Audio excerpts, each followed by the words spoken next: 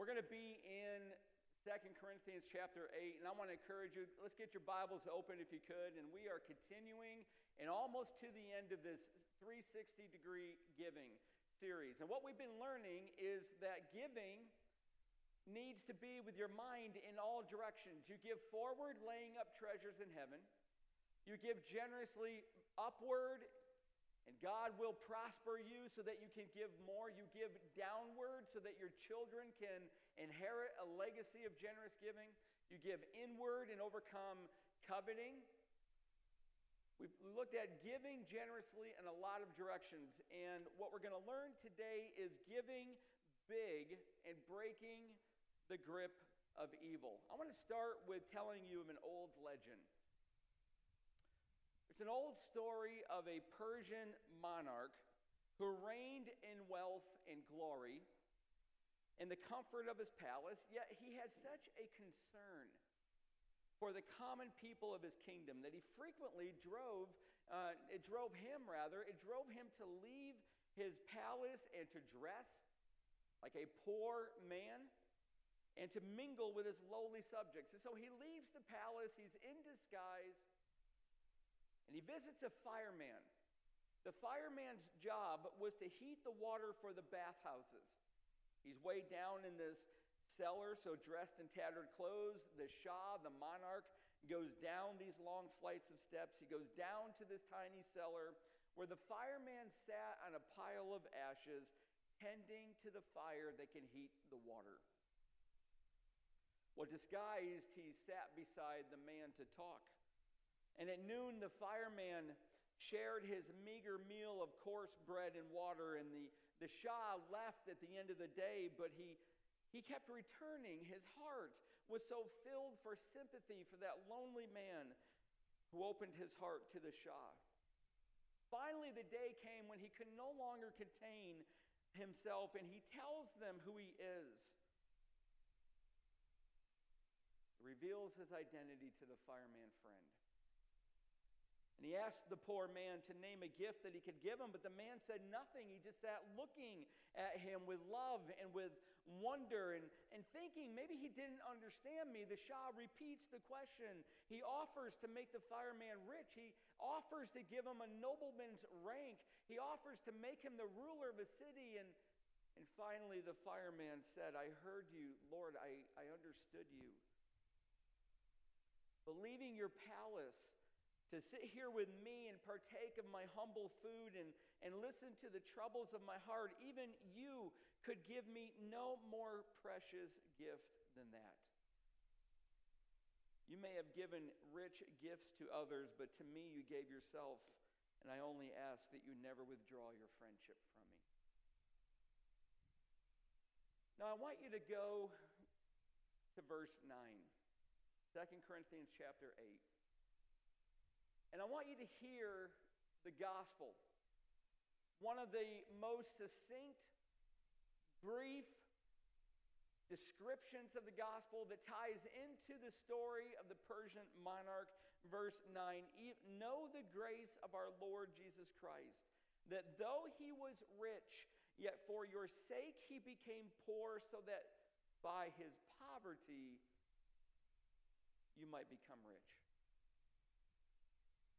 Friends, that's the gospel. And it is beautiful. And it shows the incredible generosity of God in one of the most beautiful ways. Now listen, I want you to hear this because this is going to actually undergird the entire message that you're about to hear. One of the most beautiful ways to see the gospel today in the church is when churches rise up generously to give to another church. It is amazing when that happens. And this was the way of the New Testament church, and we're about to see it unfold. Here we go, verse 1. We want you to know, brothers, about the grace of God that has been given among the churches of Macedonia. All right, let's be careful. Let's be students of God's word. Let's make sure that we know what we're talking about. Look what he's saying. The brothers, we want you to know brothers. Well, the brothers that Paul refers to are the saints at the church of Corinth. No surprise, right? This is the book of Second Corinthians. People who lived in Corinth were called Corinthians. But what you might not know is that the city of Corinth was the third most important city in the entire breadth of the Roman Empire. This is an important, wealthy city. Well, if you want to know a little bit about Corinth, it had been destroyed back in 146 BC. Of all people who destroyed it, it was Rome. Rome destroyed it. And then they left it uninhabited for 102 years. And then Julius Caesar, whom probably we've all heard of, he had it rebuilt. And so when Paul visits Corinth by 49 AD, that's the timeline, well, there's 80,000 people in it. It was situated on the Isthmus of Greece, and if you want to know anything about shipping and trade routes, this is pretty important. It was called the Masters of Harbors, the crossroads of Greece, a passage for all of mankind. Listen, this is why Corinth was growing so fast. This is why it was so important to Rome. It was the boomtown of Rome, where wealth became the sole factor for respect and power. Listen, if you're a Corinthian, and if you want respect, and if you want power, then it's going to be clearly and almost only measured by your wealth. Well, the city of Corinth had a sports and entertainment culture. Listen to this. It had an 18,000-seat theater. Well, let me give you a little bit of a comparison for a moment. Fisher Stadium at Lafayette seats 13,000 people. Goodman Stadium at Lehigh seats 16,000 people. Corinth had an 18,000-seat theater, all outside. It had a 3,000-seat concert hall. Well, what about the State Theater? For comparison, they're 1,500 seats. These things are huge. It was a center of travel and tourism and sex and every religion on the planet. It was all woven together in Corinth, and into this city came the Apostle Paul. And listen, he teams up with a husband and wife team, Priscilla and Aquila. He brings with him Timothy, and he brings with him Silas as partners in ministry, and they establish a church right there in Corinth. But the problem is this. This is not unique, by the way. How often have you seen the church begin to resemble its culture rather than help the culture begin to resemble the church? Well, listen, this is what's happening. It wasn't very long. In fact, it was only about a year and a half when this new church at Corinth began to look just like the city of Corinth. And into it began divisions of the rich and the poor, the free and the slaves, and all of a sudden these cliques, and all of a sudden these fightings and arguments, and people liked one teacher and people liked another teacher. And Paul came back and visited it, and he wrote the painful letter of 1 Corinthians, the one right before this one. It was a corrective letter, and thank God it spurred most of the Christians, back to Christ. And then a year later, he writes this book that we're in, 2 Corinthians. It's, by the way, you want to know something about the Apostle Paul? If you're a student of the Bible, you might think that Paul was such an intellectual, and that he was. You might think that he's very rationally driven, and I think that he was. But if you ever wanted to know the heart of Paul, if you ever wanted to get into the emotions of Paul or the passions of Paul, then this is the letter for you to study if you want to appreciate the humanness of Paul, because it's his most transparent letter of all of his writings. His pastoral heart is on full display. Now, all that was just background. Get back to verse 1. We want you to know, brothers, Christians in Corinth, about the grace of God. Well, what's that mean? Let's pause for just a second, because you need to know this. The grace of God here means the grace of giving, the generous giving of money. We want you to know, brothers, about the grace of God that has been given, about the generosity that has been given. God's grace is his unmerited favor, and it's the source of all Christian generosity. Listen, are you a generous person? Are you a generous person with what God has given to you? Listen, if you are a generous person and you're a Christian, it's the grace of God that has birthed that desire in you. Now listen, if you're not yet a generous person, you're frugal, you're stingy, you hold on, your hands are closed, then it's the grace of God that must operate in your heart to open your hands.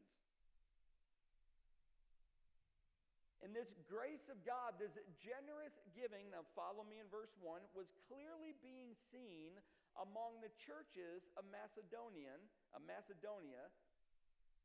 That's the ancient kingdom of Alexander the Great, located in modern northern part of Greece. These Macedonian churches, you got the Aegean Sea, and you've got the Macedonia churches. I'm going to label them in a moment. Up here at the north part of that sea, you come down to the western southern part, you got Corinth. And he's saying there's all of this grace of giving that's being seen among the churches of Macedonia, which ironically was where Paul was when he wrote this book. Well, if you know your story of Scripture, we're really going to start extracting here in about another 3 minutes the meaning of this, but I want to give you a little bit more background text. You get to hear about the Macedonians first in Acts 16. You remember when Paul had a vision from the Holy Spirit of a Macedonian man asking him to come help them, and so he traveled there. He took a missionary trip there. He started the churches at Philippi. Now think Philippians, think Thessalonians, and then think about the Berean Christians who took everything they ever heard back to the Word of God. Those are the three churches he started: Berea, Thessalonica, and Philippi. Those are all Macedonian churches. And it was an area of intense persecution. Look what it says in verse 2. The church was experiencing a severe test of affliction. Now, I don't know what you're doing right now, but listen, I think you want to be in your word. You want to look at the wording, and you probably want to underline a little bit of what I'm going to tell you in the next minute, because affliction means pressure. I want you to think in your mind you've got a tube of toothpaste. And if you're like the Ackley household, we never usually remember to put the cap back on. So the air hardens the toothpaste on the tip, right? So instead of cleaning off the toothpaste, what do? We just squeeze a little bit harder until it forces the toothpaste out. I think I told you this one time. I have a spin brush. That's what I use for my toothbrush. It's one of those little spinner things. And I wear contacts. And I squeezed really hard. I put a huge glop of toothpaste on the spin brush, and I started it up before it got in my mouth, and it spun it right into my eyeball. Have you ever had toothpaste on your eye? Listen, would you all try that today? It's really invigorating. It stings like crazy. And I've got toothpaste all over my fingers, and I'm trying to get my contacts out. I'm crying by this point, and thankfully the tears are beginning to reduce the pain. Well, I don't even know why I'm telling you this, but I'm sure it's important and from the Holy Spirit. But listen, it's extreme affliction. It's a severe test of affliction. It's a lot of pressure. It's like crushing grapes. And the pressure was severe, and the Macedonian churches were suffering greatly for Christ. But they rose above their circumstances. Look at verse 2. Their abundance of joy and their extreme poverty have overflowed in a wealth of generosity on their part. You know what a bathysphere is? It's a deep diving submersible. It's designed to be able to withstand incredible pressure at the ocean's depths. Do you know where that bathysphere word came from? It came from the word extreme in the Greek. That's how deep this pressure is. Extreme, bathos, extreme poverty. The word extreme, bathysphere, gives us that word. It's rock bottom poverty. It's like the ocean's depths of crushing pressure. Now listen, I'm going to ask you a question. I've been through times in my life where I had no idea how we were going to make our bills. For 3 years, Denise and I worked in a church. I was a youth pastor down in Georgia. And they said, listen, we don't have a lot of money. We can pay for your health insurance, but we can't guarantee you a salary. How about if we agree that whatever people write on their checks, their giving checks for the youth pastor fund, that'll be your check each week? I said, well, you know what, Lord, I think you called me into this. We're going to have to learn to trust you. So for 3 years, I never knew my paycheck week to week. And some weeks it'd be $60, and some weeks it'd be $300, and yet not once in those 3 years that we lived in Georgia did we ever lack what we needed. It was an amazing experience where the Ackley family learned to trust. But it could be really hard. Financial pressure is relentless. Now, many of us probably, or most of us probably, have not experienced extreme poverty. But for those who do, it's a trap you cannot get out of. It is excruciating. So how incredible is it that the Macedonian Christians gave generously, though they're extremely poor? Have you ever seen anybody do that? Have you ever seen an extremely poor person give generously? When the wealthy people give big dollars to their church, it's amazing. It's awesome. The church needs it to be able to do the ministries that we're called to. But listen, how much more amazing is it when the extremely poor give generously to their church? It's the work of God's grace in them. This is the grace of giving. This is the grace of God that Paul is talking about. Generosity is to be the action of the rich and the poor, but it takes great faith. It takes great faith in God to give out of extreme poverty. Faith that you have in God's promises that He will supply every need of yours according to His riches and glory in Christ Jesus. I'm going to give you 2 Hudson Taylor quotes today. Hudson Taylor is one of my all-time ever favorite missionaries. And at the lowest point of one of the times where Denise and I were just struggling financially, we just did not know, God, how on earth are we going to pay these bills? I was making $26,800 in 1996 at this church. And we came in and we knew the cost of living, that was going to be a very, very difficult salary to live on with children.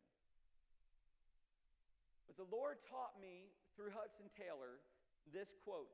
Now I want you to hear this quote. You're not going to see it on the screen. But I want you to memorize it. It is incredibly easy to memorize. He said this, writing home to his wife from China when they had no money to their name. He said this, we have 25 cents and all the promises of God. We have 25 cents and all the promises of God. Do you know what that did to a young pastor's heart? It took my faith and ratcheted up a notch. And it needs to do that for you too. So when you give, and when you give sacrificially, because you're a generous giver that's been unlocked by the grace of God to give, you've got a desire to give, you know you've got how much money, but you've got all the promises of God, who will supply every need of yours according to His riches and glory.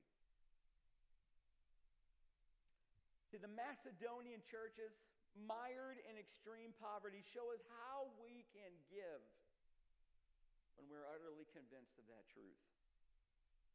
Look at verse 3. For they gave the Macedonians according to their means. Now listen. As I can testify, and beyond their means. They gave according to their means, but they gave beyond their means, of their own accord, begging us earnestly for the favor of taking part in the relief of the saints, and this not as we expected, but they gave themselves first to the Lord and then by the will of God to us. Cornerstone, I want to call you, and I want to call us to become generous givers, letting the Word of God work in our hearts to be free from selfishness, worry, materialism. And when God works in our hearts to give, it'll often be, verse 3, beyond our means, but always of our own accord, because we want to, not because we're compelled. No, there's a pressure in a lot of churches to give. Churches and organizations, they can do this. They can exert pressure to try to get you to give. And then there's the desire to give that the gospel works inside of you. One of them is compelling, and the other one is impelling. One of them is an external pressure. The other one is an internal desire. That's the gospel. That's what the gospel of grace does. Years ago, I took a group of teens. We took, I think, 10 teens into New York City for a weekend mission trip. And while we were there, we wanted to go visit this church that we had heard a lot about. So we took every one of the teens and the leaders that were with me. We went into this church. And, it's always important. If you're visiting our church for the first time today, you came with expectations. You might not even have voice them or even gather them into coherent thought, but believe me, you've got expectations, and we're either meeting them, exceeding them, or failing them. So we go into this church, and all of our expectations are so high. We are so excited.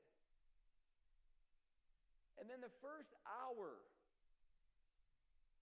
was the offering. An hour. Had emotional testimonies, music from their choir, appeals and admonitions from the lead pastor, a review of the ministry needs, and finally the offering to the tune of a professional singer singing incredibly well. All of this for an hour. And we left that church that day on the way home, and we asked the kids, well, what was your experience like? And every one of them said, why did they take an hour for an offering? And I had no answer for them because I know I would not do that. Generous giving should not require any of that. It ought to be motivated by love. The Macedonian churches gave generously despite their poverty. Why? Look what it says. For the relief of the saints. Their hearts broke. Listen, this is a heart cry, and it comes through giving. And their hearts broke, and it erupted in generosity for the saints. And who were those saints? They were the Christians in Jerusalem. And you learn this at the end of 1 Corinthians when you get to chapter 16. Now concerning the collection for the saints, when I arrive, I will send those whom you accredit by letter to carry your gift to Jerusalem. Their hearts, the Macedonian Christians, they had nothing. They're being squeezed by poverty, yet they begged earnestly, can we please give and help relieve the hurt and the pressure of the Christians in Jerusalem?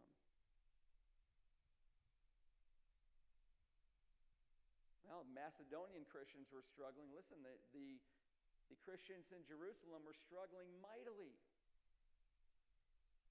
Acts 11 says Agabus stood up and foretold by the Spirit that there would be a great famine all over the world. You know how that famine occurred? Well, in AD 45, the Nile River flooded, decimating Egypt's grain harvest, sending prices soaring through the Roman Empire. You thought that just happened today? This has always been happening in history.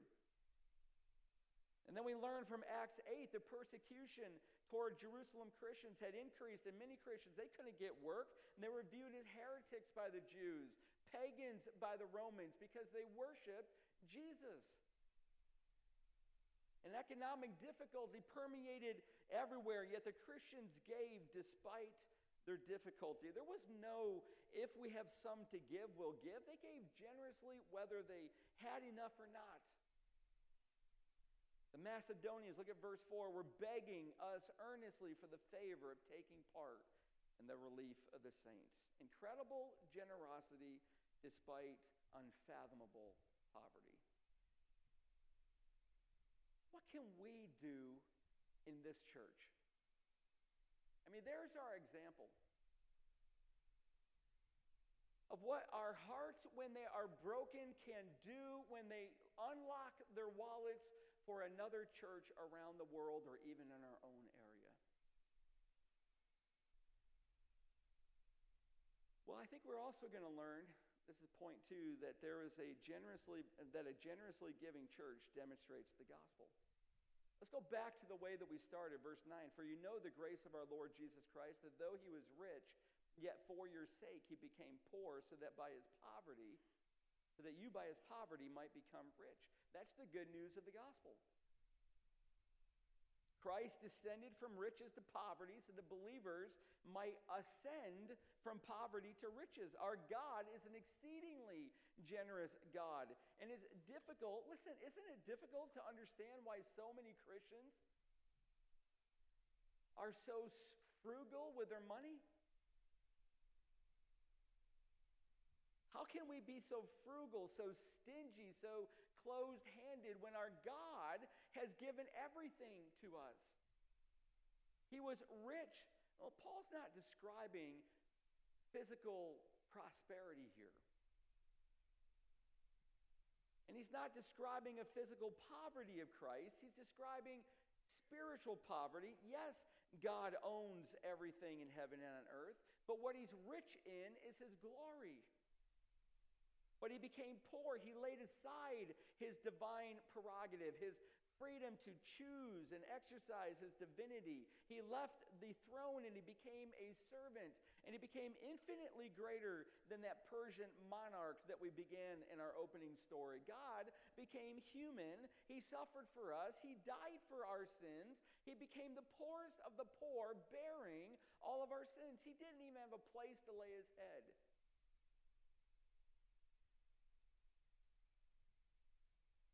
Friends, before our salvation, Christian brother and sister, we were spiritually bankrupt. Do you know what that means? That means there's nothing to write a check to God in our spiritual account. We can't write a check and say, God, take this for all the sins I've committed. The check doesn't work because there's nothing in there for the check to draw on. For all of our righteousness is as filthy rags to God. Yet for those who trust in Christ for salvation, here's what God does. He pours into their spiritual bank account riches, and those riches he gladly shares with all of his people for eternity. Listen, if you're in Christ, you're the most rich person on the planet. And he looks at you and he's got your bank account full with the righteousness of his Son. And he looks at you and there is no condemnation. He looks at you and there is nothing but fatherly love for his children. And here's the incredible point of Paul, our generous, sacrificial giving. Listen, it makes the gospel visible to the world. You know, when we take an offering, which we do every single Christmas Eve, and I think for 7 to 8 years running, we've never ever taken an offering on Christmas Eve that has benefited our church. We've always taken an offering that's for another church, for another Christ-centered ministry, for a benevolence ministry, but that's demonstrating the gospel. And when you sacrificially give to a ministry that is spreading the gospel of hope in word and deed, listen, you're not only making friends for eternity, you're participating in the gospel. And it leads to the third and final lesson that we have to learn from this passage. A generously giving church seeks partnerships for the work of Christ. A generously giving church looks for partnerships for the work of Christ. You know, 18,000 people came into the Coca-Cola Dome in Randburg, South Africa to Benny Hinn's Miracle Crusade. And the warm-up person, see, he doesn't just come right out. I don't know, I suppose it's a little bit like what Pastor Matthew does when he facilitates the first part of the service and then I come out to preach. I guess maybe it's a little bit like that. But before Benny Hinn came out, he's an evangelist. He goes around the world and he preaches and teaches. And before he came out, Pastor Todd Kuntz came out and he began to prime the crowd to give. Now I want you to hear this, and you can get on the internet to confirm this. He assured them that God wanted to make every single person in that 18,000 seated dome rich, and that 500 people in the crowd would receive exceptional blessings, and that this service would yield millionaires and billionaires within 24 hours for anyone who donated up to $1,000. And to motivate them, Kuntz said that the blessing would be poured out for only 2 minutes, and credit card machines were ready to receive the donations. And they actually tracked a lot of these people who donated to see if all of these extraordinary blessings came to them. To my knowledge, they never found one. Listen, that's compelling. That's manipulation. That is pressure. That is a false promise. The gospel does none of that. The gospel works on the inside to set us free and to give us a desire to not seek the things of this world, but to love God even more and to give to those ministries who are bringing the gospel around the world. Friends, giving is to be entirely voluntary. And look at verse 8. In this matter I give my judgment. He did not say I give my command. Listen, if you're going to be a student of God's word, you got to pay attention to those. That's an important change for Paul. He had just shown them the highest example, verse 8, of giving, the Son of God coming down here to humanity. And he appeals to them to finish what they started a year ago, verse 10, when they began this collection for the Jerusalem saints. And what he's saying is, listen, be generous. The Christians in Jerusalem need your gracious gift. Our God is generous. He's going to supply everything. You are their partners for the gospel. It doesn't matter that hundreds of miles separate you. When a church around the world comes to your attention and God moves on your heart, be generous and give. That's what partnership looks like. And let's see it in verse 13. For I do not mean that others should be eased and you burdened, but that as a matter of fairness, your abundance at the present time should supply their need, so that their abundance may supply your need, that there may be fairness, as it is written, whoever gathered much had nothing left over, and whoever gathered little had no lack. Partnership. It's church to church partnership. This is what it looks like. And you can listen to it. You can hear it in Romans 15, which Paul wrote when he was in Corinth. And he says this, I am going to Jerusalem bringing aid to the saints. How did he get that aid? Look, for Macedonia and Achaia have been pleased to make some contribution. Achaia is Corinth. Make some contribution for the poor among the saints of Jerusalem, for they were pleased to do it, and indeed they owe it to them. Underline that. They wanted to do it, but they knew their responsibility. They owed it. When God brings a church that is in need to your attention, He's bringing it for a reason. He's going to give you what you need to be able to partner and help them. Or if the Gentiles have come to share in their spiritual blessings and the Jews' spiritual blessings, they ought also to be of service to them in material blessings. Listen, the Macedonian churches, the Corinthian church, they were made mostly of Gentiles. And Paul is saying, listen, the spiritual prosperity came from the Jews to you, so let your material prosperity come from you to them. Church to church partnership. You ready? Here's what it means. It's when you have the glad responsibility to bear for one another. Did you hear that? Church to church partnership occurs when God brings it to your attention. And you have inwardly a glad responsibility to bear their burden. They wanted to give the Macedonian and the Corinthian church. They wanted to give to the suffering church in Jerusalem, and they owed it. They were obligated. When a church is blessed materially, they should share it with others who aren't. And the day may come when there's a reversal. And when churches gladly give to one another, there is no one burdened. Verse 15, whoever gathered much had nothing left over, and whoever gathered little had no lack. You know what that's called? That's called the church living by a zero-sum balance. You know what that means? It means that why have millions of dollars in your bank account when there's churches around the world that are desperately in extreme poverty? And they can't even bring the gospel of hope because their people are suffering so greatly. Well, you've got $3 million in the bank, but you've got destitute Christians. Free up the money and partner and gladly, responsibly bear their burden. That's zero-sum balancing. And yes, there's wisdom in a savings account.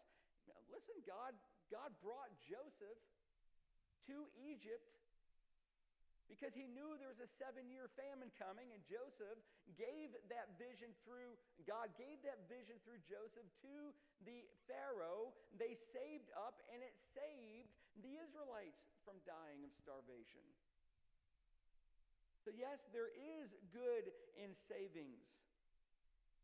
Yet what purpose is there in having $1 million in the bank when the money can further the gospel around the world and break the grip of evil, both here in our Jerusalem, Easton, Lehigh Valley, or in the Judea and Samaria of our country? This is national missions, or the DRC of the world. Listen, take the money and gladly, responsibly bear one another's burdens. Listen, this is why we give generously. This is why I'm unashamedly saying give generously to this church. Give generously wherever God tells you to give, because the monies are going to further the cause of the gospel. You know, when I was mapping out this sermon series a couple months ago, I deliberately placed this sermon on the weekend of our semi-annual meeting, where we're going to decide tomorrow whether we're going to give $250,000 to the Restoring Hope Ministry in Dungu, DRC. And the reason I did that, listen, I want you to hear this. The reason that I did this, the reason I timed this sermon to this weekend, is so that the Word of God can teach us, and that the Word of God can move us in His grace, so that the Word of God can guide us, whether it's the DRC or anywhere else in Lehigh Valley or in this nation or around the world, can free our church to give and to partner gladly for the gospel. If you were to sit down and talk to me, and I know, I wish everyone, I got to tell you the truth. I have to preach. And yes, there's things I like about preaching. But you know what? My favorite time is when I'm with my life group. My favorite time is when I'm discipling a few guys. My favorite time is when I'm counseling. My favorite time is when I'm in your front room and we're just talking about Christ. We're talking about the Word of God. I so prefer that. This is important. I get it. I do it. I love it. But my favorite ministry is personal ministry. And if I could sit down with every one of you, you could get to know me a little bit more, and I would love to get to know you more. I think you're going to find out really quickly that Tim Ackley has a very simple faith. There's not a lot of complication in my faith, not a lot of complexity. It's been informed by a lot of people. God has built it through His Word. He's brought me through, along with my wife, through a lot of experiences where He's proven Himself over and over. But again, Hudson Taylor has been so amazingly influential in my life. He said this: God's work done in God's way will never lack God's supply. Do you believe that? No, one person does. Do you believe that? God's work done in God's way will never lack God's supply. His supply is confirmation of His vision. It always is. There's never a work that God has wanted to do where He did not supply. Never. Not in the Old Testament, not in the New Testament, and not in church history since. And there never will be. That is simple faith, and we need to have that kind of faith. And He doesn't poof money into our church's account where it mysteriously appears. He stirs His saints to give generously, occasionally even stirring unbelievers to give. And if we all became generous givers, and I hope you can hear this, if we all became generous givers, There would not ever be a ministry in this church that would lack its funding. Never. And I have never, ever seen an exception to this. How could there be? Friends, be motivated by the Macedonian churches who gave so much despite being caught up in the crushing grip of deep poverty. Now listen, give generously because the grace of God is producing that desire in you. Listen, if you're growing in Christ, that's being produced in your heart. Give generously because the gospel of Jesus Christ, it's our example. Though he was rich, he became poor so that we who are poor can become rich. Give generously and partner for the gospel because we can break the grip of evil around the world. Amen.